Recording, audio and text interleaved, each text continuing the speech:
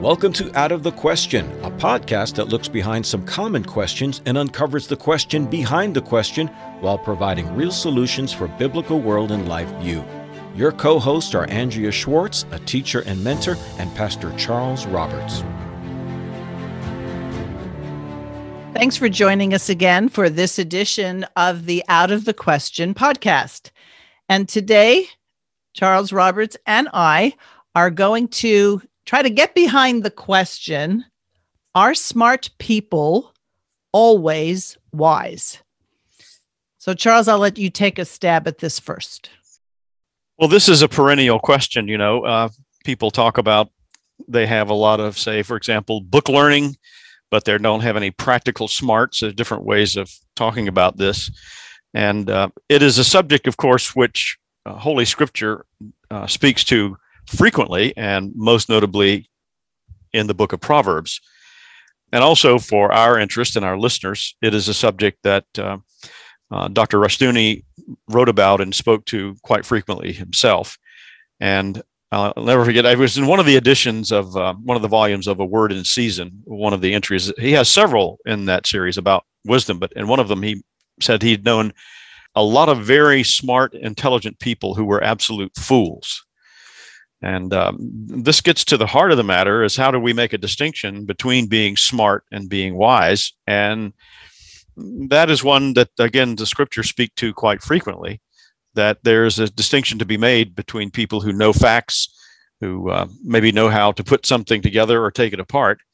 But that doesn't do you much good if you don't know how to use it or use it wisely. And I think as a society, maybe it's changing a little bit now with all the political correctness and what has been deemed being woke, is that people think that the more complicated somebody can make something, or the more convoluted a subject is, that you need to go to college or have advanced degrees in order to talk about it. And I've been in many of a discussion in the last year and a half or so as we're talking about the health matters regarding COVID or regarding getting shots. And invariably somebody will say, well, are you a doctor? Do you have any degrees? What are your degrees in? Are you a biochemist? And immediately that's supposed to invalidate opinion, because the standard isn't necessarily one that says, is something true or false? The standard becomes, well, tell me your credentials. Yes, and throughout history, especially recent history, it's been people with credentials and people with lettered degrees after their name who have gotten the world into a lot of trouble. But it goes to the very heart of the matter about what really constitutes wisdom. Even in the earliest history of the human race, people had to learn how to do things. But again, how to apply the knowledge that they've learned and to use it in a way that is productive and, again, intelligent, that was a key factor. So a person might know everything in the world about constructing a bow to go hunting with a bow and arrow. But unless they knew something about tracking animals and what type of steps to make without scaring the animal off, knowing all that, it really doesn't do you any good. And likewise, when we come to more recent times, we have people who, again, have lots of degrees after their name. They know lots of things about medicine and viruses or politics or whatever it may be. But in terms of really interacting with the real world and applying it in a way that is productive, they seem to lack a lot of basic wisdom. But Dr. Rushdoony gets to the heart of the matter in chapter 18 of its volume 2 of A Word in Season, where he talks about this. He says, the test of wisdom in the final analysis is to establish our life, thought, and action on the rock, Jesus Christ. To do otherwise is to build on sand. And this gets to the issue of what is our knowledge built on, and how can we justify the knowledge that we have? So when you were talking about making a bow and following or tracking animals, my mind immediately went back to the Garden of Eden. When God created Adam, he didn't make it so that Adam had a manual on how to do everything. And so the process of giving Adam this dominion mandate was about the acquisition of knowledge, how Adam could become smart in what we would talk about, how to be able to discern which animals should not hang out with each other, or the best way to be able to make or fashion tools. But the essence of being wise in that pursuit was tested when the tempter basically tried to give a different definition of what it meant to be wise. In other words, Adam should have gone back to the idea of, I'm a creature created under my creator, and then respond accordingly. And so I think we have to look at going right back to Genesis 3 and be able to see how we have this parting of the ways between what it means to be smart and what it means to be wise. Because listening to the tempter, that sounded pretty good. Who wouldn't want a shortcut? Yeah, and the tempter, Satan, he immediately appealed to humanity's trust in their own thinking and their own thought processes.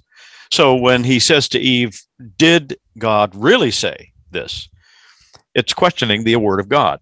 And so he's giving them an alternative starting point in order to analyze what is before them. And that too is a key factor in what separates knowledge from wisdom. Certainly, human beings can start with their own minds and what they think are objective facts before their eyes and build scientific systems and all the rest of it. And the world is awash with these kind of things today. But let's just take a look at where we are. I was speaking to the folks at my church yesterday. We have been discussing the Ten Commandments, and one of the things that I said concerning the death penalty and capital punishment as it relates to the sixth commandment, thou shalt not kill, is that, modern people think of the death penalty as barbaric. It is something that is brutal. We know so much more today about psychology and sociology and these sorts of things. So this is a holdover from a pagan age where people were not really very smart. My question to them was, and I'll pose it to our listeners, how's that working out for us? It's not working out very well. So it sooner or later, like Van Til used to say, and Dr. Rushdoony quoted him often, we reach a point of epistemological self-consciousness, where the things that are defining knowledge and intelligence for us begin to sort of collapse on themselves, and we start to reap what we've sown by starting with something other than the divine truths of God's word. Now, the book of Proverbs, you mentioned it earlier, has a very famous, although I would say not only misunderstood, but a lot of people don't even like it, that wisdom begins with the fear of the Lord. And you'll hear Christians saying, well, I just think that's not the right way to say it. For fear, we should say reverence. And if we have a reverence for God. And I'd like to remind people, no, maybe reverence could be included under that, but you need to fear he who can create and punish and bless and judge. In other words, part and parcel of being cognizant of your own creaturehood is that you realize you're not the creator. And so there is no wisdom, according to scripture, unless you have that healthy fear of, if I don't live according to what God says, there are going to be certain consequences. And to be honest, the more you know of those consequences, and I don't know if it's true for you, but it is definitely true for me. The more you know of those consequences, the more you fear being stupid and not following God's law. And this is something born of experience. And that too becomes a factor in making the delineation between being smart and being wise, or may even say knowledge and wisdom. Because again, you can accumulate lots of knowledge and information in a particular area or a particular subject. But unless you have the experience of applying it and knowing how it actually works, you're going to have all kinds of problems that will creep up that make life quite miserable for you. So that, for example, a person may know all about being able to take a car apart and put it back together, but they could know nothing about driving in traffic and observing the basic rules of courtesy when you're driving. I realize that's kind of a vanishing thing in most places nowadays, but that, again, is an example of what we're talking about. In order to live in a proper way, in a way that God says, this is the path of blessing, this is the path of prosperity, you will do this and not do that. And you may know all about the particular thing, the mechanics, say, of money and what you can do to earn money and to properly invest your money. But it's experience with that leads to wisdom. And you might say, well, okay, I see an opportunity to invest a lot of money here, and I know the mechanics of doing that, whether through the stock market or through whatever means. But maybe my doing this at this point might negatively impact this area. There are all kinds of things that you have to think about that really depend on wisdom and knowing the connections between things, not just how it works out, on a piece of paper. I'm thinking very much about what's been happening in our world in the past year and a half. And what's been astounding is to realize that, say, for example, the so-called lockdowns, how much of this was premised on computer-generated information and so-called facts that had nothing to do with what was going on in the real world. And it resulted in untold misery for millions of people on the planet. And this goes back to what we even try to do with education. I have opportunity to spend time with parents who have young children. And it's amazing how many of them still will say, I got to get my children into a good college. I want to make sure my children go to a good university. And we're talking about parents of grammar school age children, that they're making their decisions about that. And so some might say, I don't want to put them in a small Christian school because that might not look good on their academic resume. And yet, as Christians, they're not asking the question, is my goal to produce a person as an adult who is wise and can think biblically? Or am I just looking at it in terms of these incremental steps, getting into a good high school, getting into a good college, then being able to be recruited for a good company, without asking the question, what is the world and life view of these various stepping stones? And why should I be surprised at the end when all the stuff I've poured into my children seems to go away because I've gone after the wrong prize? I'm particularly familiar with what you're describing in the context of theological education and seminary training. And I recall, I think this speaks to the point you're making. It certainly speaks to the broader point, if it doesn't speak directly to the one you're talking about.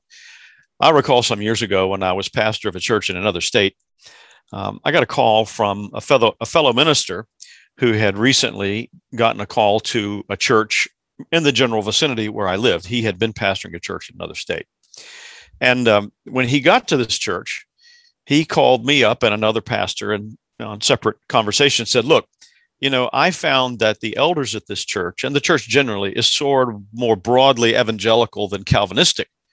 And I just want to let you brothers know and to be praying for me, because I'm going to whip these people into shape. I'm going to turn these people into 5-point Calvinist or else. Words to that effect. And I said, brother, you might want to tread lightly here. You might want to be careful about, I understand it's a worthy goal to be faithful to what Scripture teaches concerning, salvation, all the rest of it. I said, but, that particular church has a long history of being more broadly evangelical than, 5-point Calvinistic, even though it's a so-called reformed church. No. So I think it took less than 4 years, and he was out. It created a major, major problem. And this was not somebody right out of the seminary who had never pastored a church before. So, seminaries and theological education struggle with this issue if they pay any attention to it at all. And we find this particularly, I think, in Reformed churches. I'm going to assume that most of our listeners are more or less Reformed in their theology, maybe not all, but our churches tend to be populated with clergy who are very well educated with one or more degrees after their name, and they can exegete Scripture, they know Greek and Hebrew and this sort of thing. But when it comes to the everyday application of these things and interacting with people, it goes out the window. And I recall in my own life, I was actually still in seminary. at Westminster Theological Seminary. And my wife and I were facing a crisis where we were dealing with a crisis pregnancy. And the doctors came to us with some very, very serious questions about what was going to happen with our unborn child. And I can tell you, right there is where the rubber meets the road. And anything you've ever heard in a classroom, regardless if it's a seminary or a college, it goes out the window. And you have to deal with, I'm not thinking about page 56 of the book on ethics. I'm thinking about, what am I going to do here? And what does God want me to do? And that's really where, if wisdom has not been the goal, get wisdom. The Bible says it over and over again. You'll encounter those situations and then will rely on the experts. I can't tell you how many families I know that ended up pursuing drastic medical procedures that, had they been given the opportunity to really think about what the years ahead would look like, might have decided differently. But customarily, you'll hear people say things like, I'm not a doctor, I don't know. Maybe television helped so much by having all these doctor shows and having them speak in these very technical terms. I think I've told you my dad was a physician, and he would watch the doctor shows and he would say, doctors don't talk like that. if they have to use the big words to show how smart they are on television, trust me, they don't even know what they're talking about. And so if you miss the context of whatever you do, whatever profession you have, whatever calling that you're living it out for the glory of God, if God's word isn't the standard by which you evaluate that, you're very likely to end up with deferring to the experts. Like, well, you should end your pregnancy because nothing good will come out of this. And the people listened and lived to regret it. If you don't have wisdom, the opposite of that isn't being neutral. It's you act and make decisions based on foolishness. Proverbs chapter 1, verse 5, we read, a wise man will hear and will increase learning, and a man of understanding shall attain unto wise counsel. And I think that's another factor in gaining experience that leads to wisdom, is seeking the counsel of others. If you're sitting in your office or wherever, and you're looking at all your diplomas and think, well, I've pretty much got all the knowledge I need, that's not going to lead to wisdom. And if I may use another personal reference, I know the first year after I was ordained into the pastoral ministry, I probably spent half my time on the phone calling ministers with a lot more experience than I had, asking for guidance about, how do we, this sort of thing. To me, it was a great blessing to seek the counsel of others. Because I knew I have no clue here. I know what the theology books say, but when you're dealing with issues of somebody with a terminal disease or severe marital problems, whatever it may be, it is helpful to seek the wise counsel of others.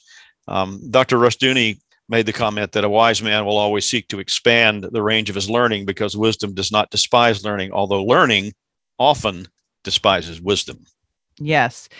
And one of the hardest things to do is to challenge your own established presuppositions, maybe challenge them not only on what they say, but all the investment you put in. If you're $100,000 in debt from your college education, and now somebody confronts you with information that says a lot of what you know is not true, and not only is it not true, but it goes against what God's word says, it's very hard to dislodge your presuppositions, because you're still paying on that debt. And maybe you got the job you have, or you're in the profession you have, because you started applying those principles. So it's a huge thing to be honest enough to say, what I think and what I do is contrary to God's word. Walking the path of wisdom is so very important in so many areas of life, whether it be in marriage and family life, the type of career or job that we have, regardless of how mechanical or technical or not any of those things it may be, just in interacting with people at a supermarket. All of these things require wisdom, and not simply just knowing the mechanics of how to do this, that, or the other. And As I said, that comes with the experience of interacting with people, but also, as you pointed out, and as God's word clearly says, our starting point must be what God has revealed to us in Holy Scripture. And if we don't know Scripture, if we haven't really learned, then what Scripture teaches and applied it and know how to apply it, it's not doing us much good. I know I referred to one of my pastoral experiences in that same place. I would occasionally run into people who were maybe in their middle age years, and they would find out I was pastor of this particular church. They would say, when I was a kid, and that meant maybe 40 years, at least 40 years earlier, by the way. When I was a kid, I went to Mrs. So-and-so's Bible memorization program there. And they had a program there for teaching children to memorize Bible verses. And I said, well, that's wonderful. Where do you go to church? They say, I haven't been to church in years. But they could probably still quote those Bible verses. See? So they had that kind of learning and knowledge, but what was the impact on their lives?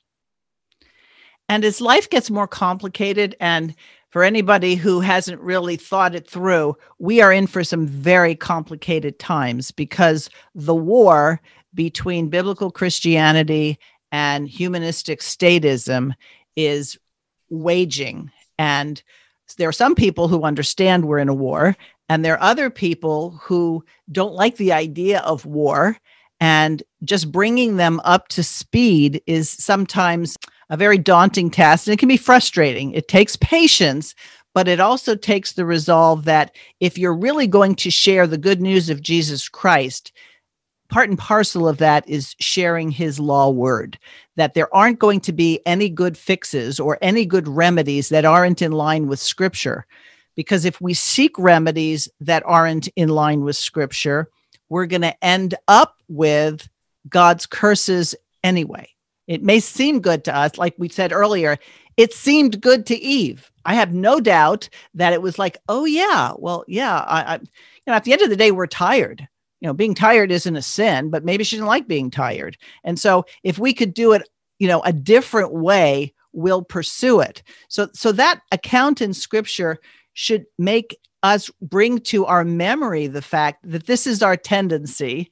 And because of our sin, we're going to go to that tendency all the time.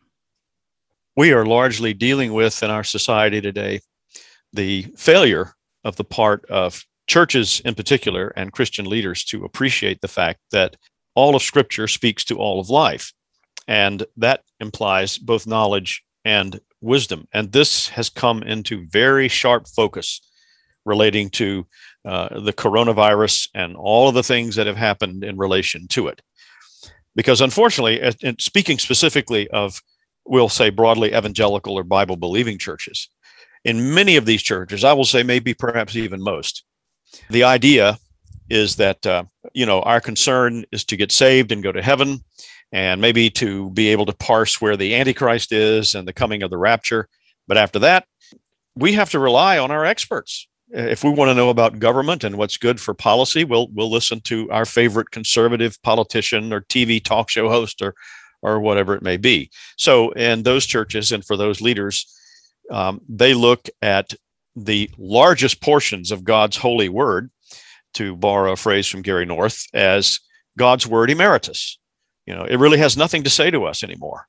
And because of that, we suffer horribly, because God's word speaks to everything in life, including health, including who we listen to or don't listen to, for how we are to prosper, how we are to live. And when you are left at the mercy of experts, people who have degrees, people who have studied all kinds of scientific or medical things, divorced from and outside the boundaries of the truths of God's word, it leads inevitably to cruelty and tyranny. And this is largely where we are trending today. I think that, of course, the long-term future is much brighter than what humanism has laid out for us, because humanism is doomed to fail, as we've talked about in previous podcasts.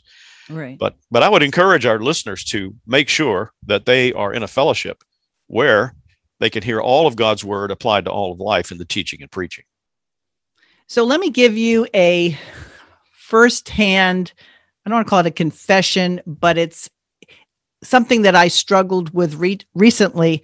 And then after thinking about it, I found that it took a while, but I got back to a biblical foundation. So people who are listening may or may not know the name Jack Kevorkian.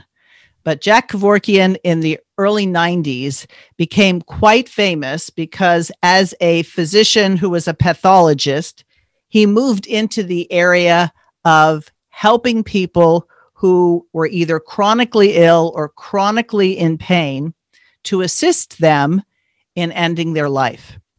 And there was a movie that was done. I really don't know how long ago it was made, but I watched it recently.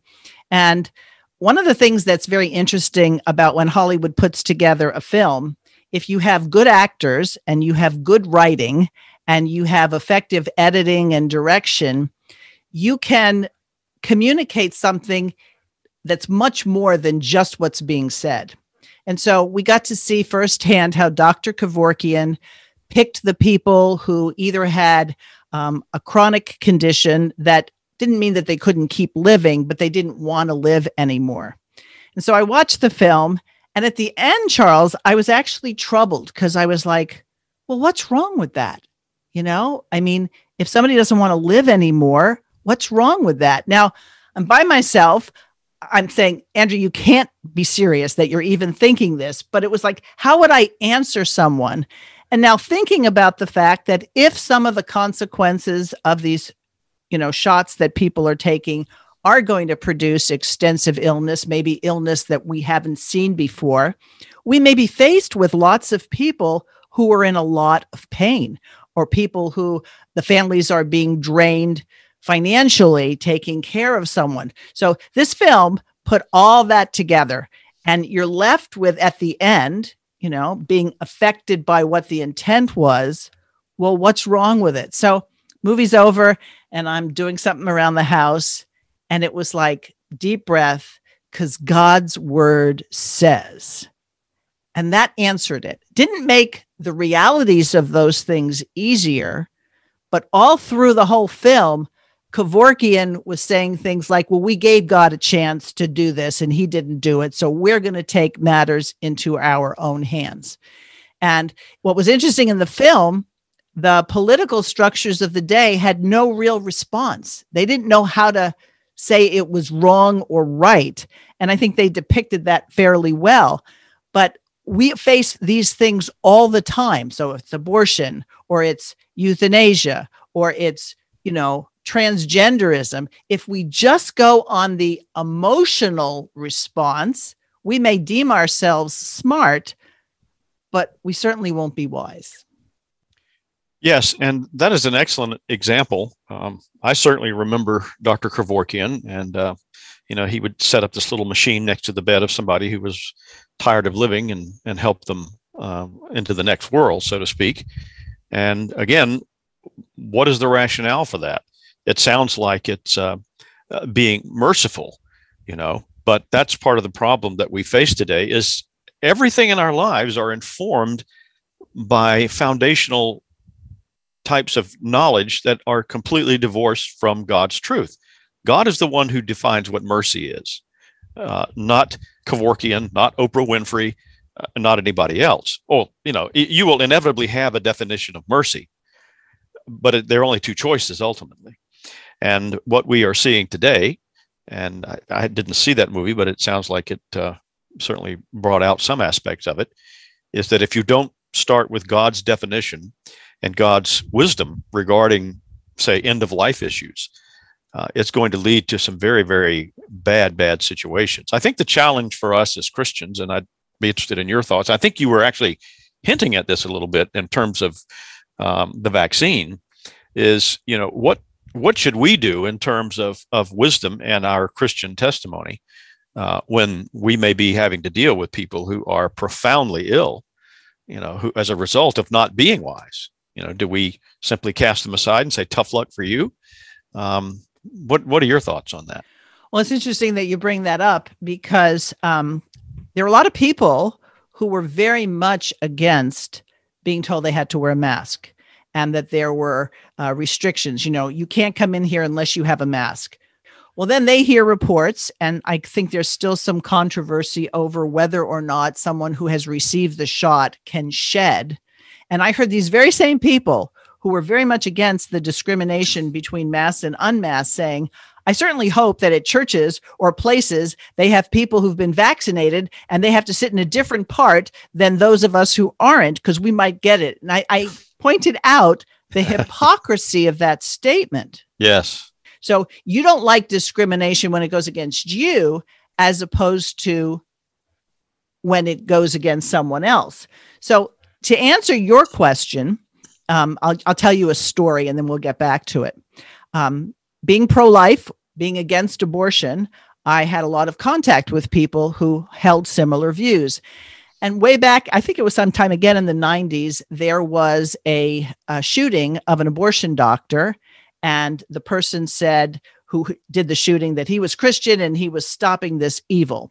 And I got calls from people in my homeschool community group saying, what do we do now? What do we do now? Someone who's a Christian shot someone. And I said, what's your problem?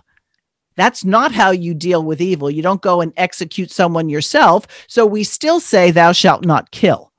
But they thought like thou shalt not kill doesn't apply in this situation because we liked the guy who did it. Well, let's take it to the current situation. What do we do if we're now confronted with lots of people who are very ill? The same thing the scripture says in terms of showing compassion and caring for the sick and caring for members of your own family. We don't throw God's word out the window because now something gets inconvenient for us. So what we have to apply is, what are we called according to the word of God, not according to our comfort, not according to our financial stability, because God's word doesn't change, even if the particulars of life change. So how do I view the fact that there might be some people who get very sick?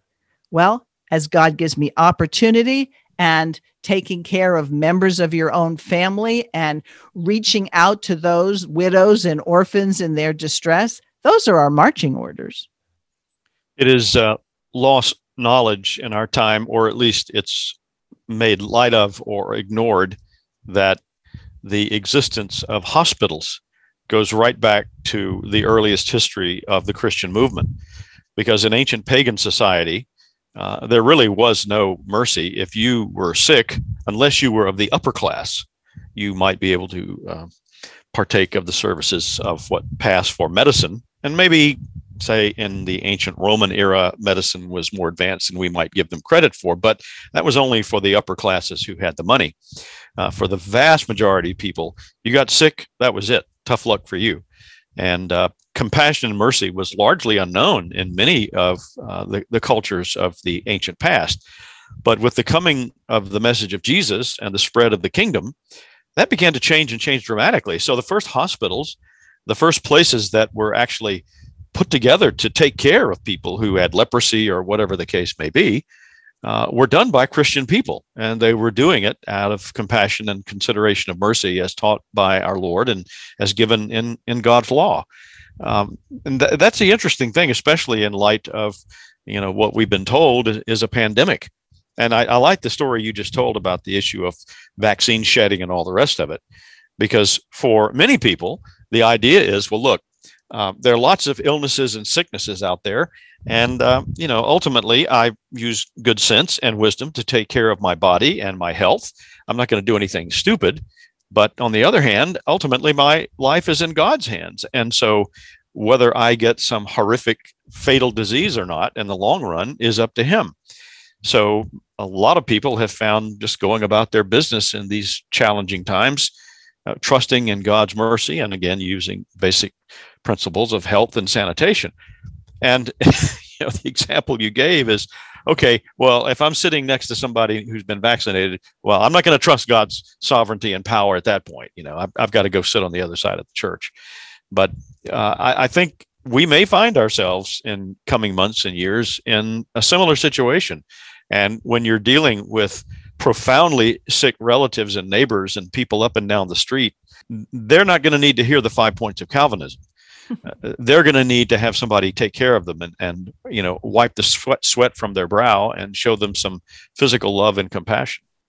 But that's not to say that the doctrine that, and Calvin goes beyond 5 points, as you and I both know, is that based on your understanding of God's word and the fact that things are foreordained, and once you're in the family of God, truly, you cannot be ejected. We're going to be informed, but our mercy and compassion is going to be better informed with good doctrine rather than bad doctrine.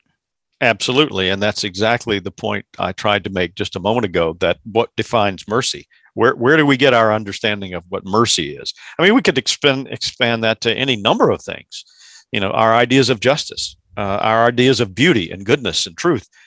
I think a lot of people, a lot of Christians and broadly evangelical churches in particular would be surprised to realize that their thinking along those lines is not really founded on God's word. It's founded on so-called humanistic or secular learning. Right. So going back to the idea of what is compassion, in the film, which I think is called You Don't Know Jack, which is kind of a play on words there, but Dr. Kevorkian's first name was Jack, is that he billed himself as showing true compassion, that this person is suffering. Well, let's go back to a doctrinal position. Is suffering bad? Is suffering the same thing as sin?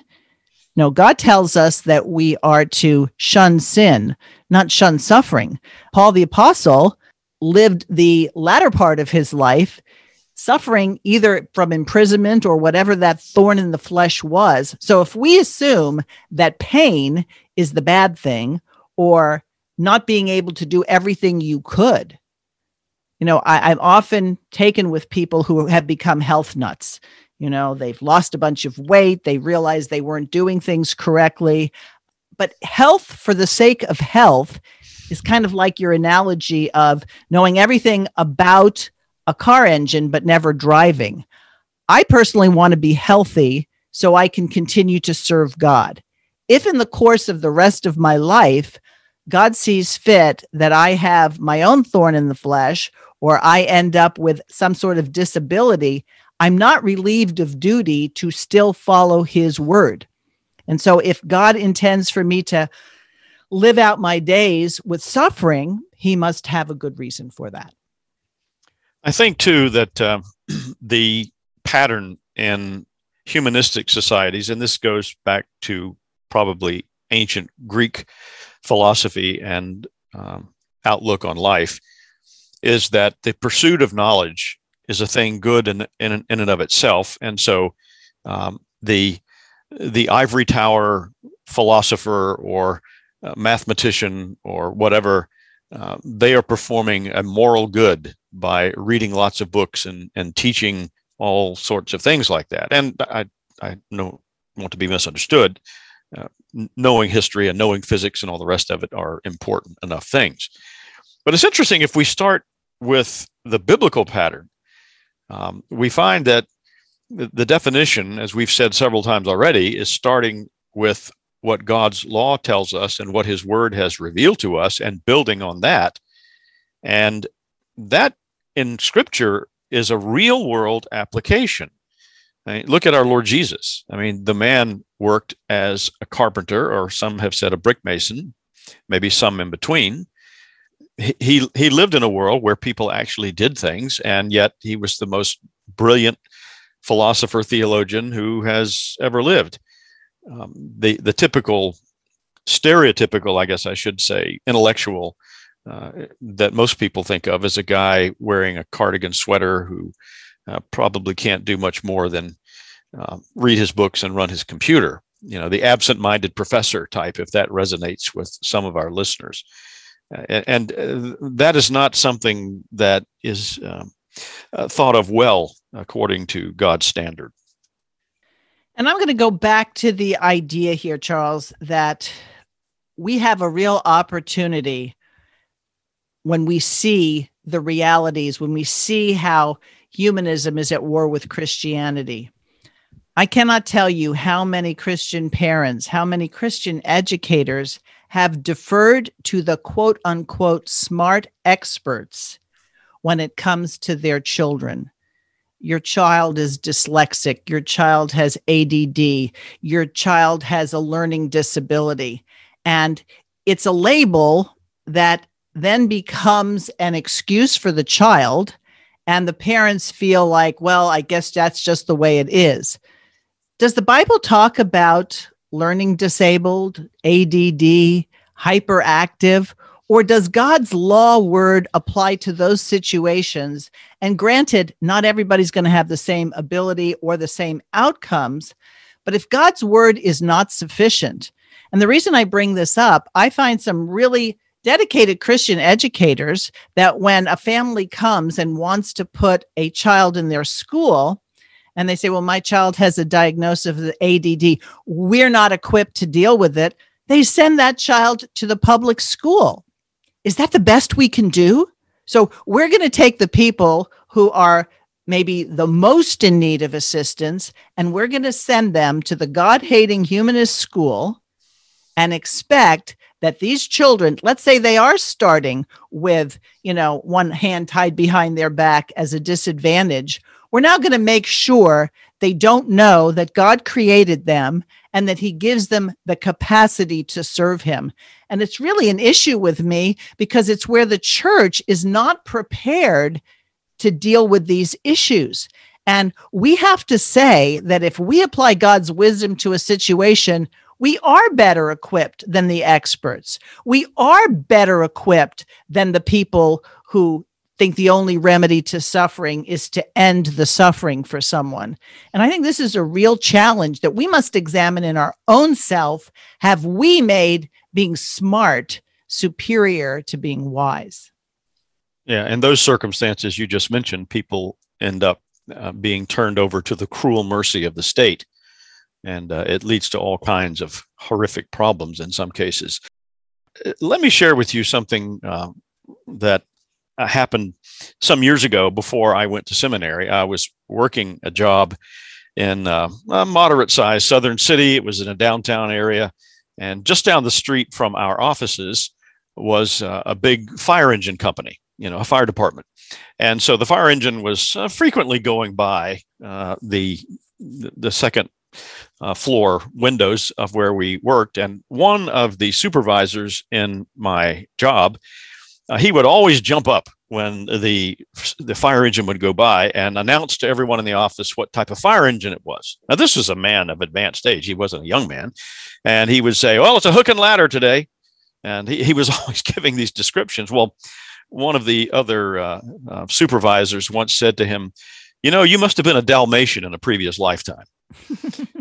That may not make any sense to some people, but look it up.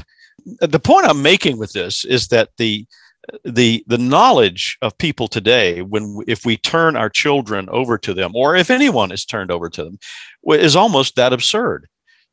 You're not a Dalmatian in a previous lifetime. You're actually a woman living in a man's body. This is your problem. It is absolutely astounding where so-called learning has led humanity, especially in formerly Christian cultured nations, or what claim to be, down this path of absolute madness. And the sad part about it is, because there is no wisdom among many of these people, they don't even realize that they are, to use a phrase we've quoted before, staring into the void. Yeah. I like the fact that you mentioned Dr. Rushdoony's Word in Season. There are 7 volumes of them, and he tackles life from a lot of different perspectives, but always with the basis of God's law word being foundational. An interesting story about how those essays came to be. These started off as small essays called Bread Upon the Waters, and they actually appeared in a Central Valley, California newspaper. And he wrote as a pastor. And over the years, he just had a regular column. And then they started being compiled into volumes as is really Chalcedon's devotional offering. And the first volume was published. And a man contacted Mark Rushdoony, Dr. Rushdoony's son. And he said he was so taken by how his 10-year-old daughter had responded to this, that he said, are there more essays like this? And Mark said, yes, there are. We probably have enough for a number of volumes. And the man financed all of it. Wow. Yeah. And so why did it have an impact? Because he appreciated it. But when he saw that his 10-year-old daughter appreciated it, he realized this was the application of God's word to life. And I would hazard the assertion that anyone who had read those in the original form and learned from them would have gained more wisdom than a whole lot of pastors and theologians. Right. So Dr. Rushdoony was sort of this unusual gift from God. He could write deeply footnoted philosophical treatises like he did in The One and the Many. And then he could do things like A Word in Season or radio broadcasts like Good Morning Friends, which have been transcribed into a 3-volume set. And so you see that link on what you're talking about, Charles: theory, application. Yes. And if I may, to sort of wrap up my side of this discussion, I'd like to once again quote something from this very thing we're talking about. This is the very first volume of A Word in Season, and a chapter that's entitled Learning and Wisdom. Dr. Rushdoony ends that chapter with this: the world is desperately in need of wisdom. It needs to know that the Lord giveth wisdom, Proverbs 2:6, and it needs to seek it by faith. God promises wisdom to all who ask him for it. If any of you lack wisdom, let him ask of God. And he says the reason then that we have so many learned and unlearned fools is that they do not want wisdom. They will not ask for it. Be not wise in thine own eyes. Fear the Lord and depart from evil. Amen. Amen. Well, listeners, thanks for joining us. You can always be in touch with us through our email address, outofthequestionpodcast@gmail.com. And Charles, we love to get comments, don't we? We do indeed. And we'd like to get more. So we want to hear from our listeners. Any topics you'd like for us to take on, please share your thoughts with us. Until next time. Thanks for listening to Out of the Question. For more information on this and other topics, please visit chalcedon.edu.